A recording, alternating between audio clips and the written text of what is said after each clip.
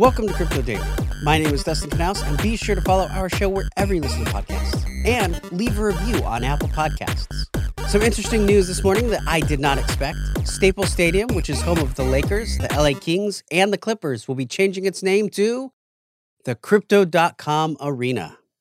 The Singapore-based crypto exchange and mobile wallet provider made a 20-year agreement with the building owner, Anchit's Entertainment Group. AEG was on the hunt for a new name to rebrand its building with something that feels more like the future rather than the past. Which honestly makes sense. I think I've only been in an office supply store maybe once in the last 2 years. Maybe. The Crypto.com took this chance to increase its brand in America's entertainment and creator economy. A battle that we're definitely seeing amongst the exchanges. The amount paid for the 20-year agreement was not disclosed, but it's been rumored to have been over $700 million. The CEO of Binance, Changpeng Zhao, has come out and said something interesting about meme coins to the press. He was quoted saying, "To be honest, I don't get Dogecoin, but this shows the power of decentralization. What I think may or may not matter. If a large enough number of people in the community values it because it's cute, because they like the meme, then it has value." Now, this is a great look at the power of community value. And it's a shift that we're seeing in the world. It's becoming less about what we are told something is worth and more about what we believe something is worth. It's really only been for a short period of time that we see a piece of paper and are told it's worth $1 by a few elites, and everyone just accepts it. Crypto is sort of taking us back to where the idea of currency began.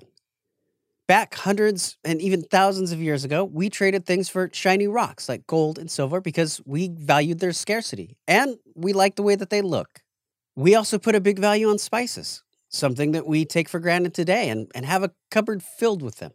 But people used to see a lot of value in them for food flavoring, preservation, and medical purposes. So we use them as a currency. And in those days, not all currency was equal to everyone. My neighbor down the way may trade a couple goats for some cinnamon, but I might not consider it worth it and would prefer to exchange my goods for salt. Or maybe I want some of those pretty green rocks. What did you call them? Emeralds? That's essentially what we are seeing. I may love meme coins, which you think are stupid, while you invest in NFTs, and I just don't understand how pixelated pictures are selling for so much money. To be clear, that's just an example. I'm honestly fascinated by all of it. But to go back to the story, Zhao also said, for something to have liquidity, you need a large number of people to want to buy it or sell it. Once you have liquidity, a thing has value, according to the neutral market. So it's not up to me to judge it.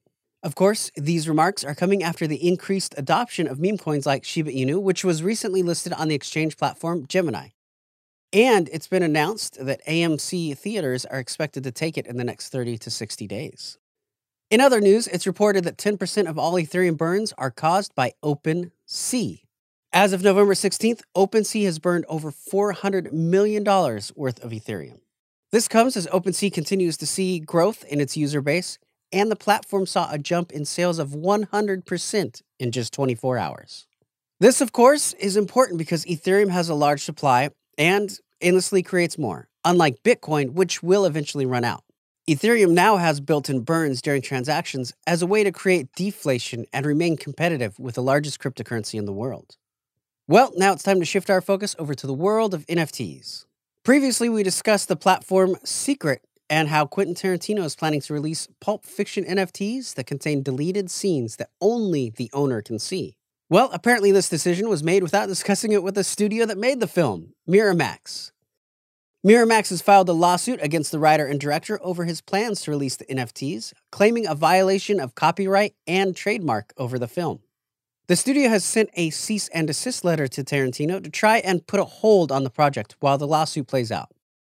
In Miramax's filings, they claim Tarantino was eager to cash out on the NFT craze.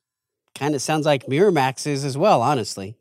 Chances are they're just going to strike a percentage deal, and I doubt anything will change with the project.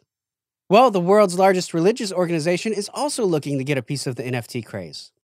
The Vatican recently sold an NFT that is an image of Jesus Christ holding a can of Bang Energy while dressed like the Joker from the Batman franchise. To me, it looks kind of like a take on the Joaquin Phoenix Joker. It's reported that the Pope sanctioned the NFT, which is called Why So Pious. That's a pretty good name. The Vatican is reportedly looking at making other NFTs after this one sold for 660 Ethereum, or around $3.2 million.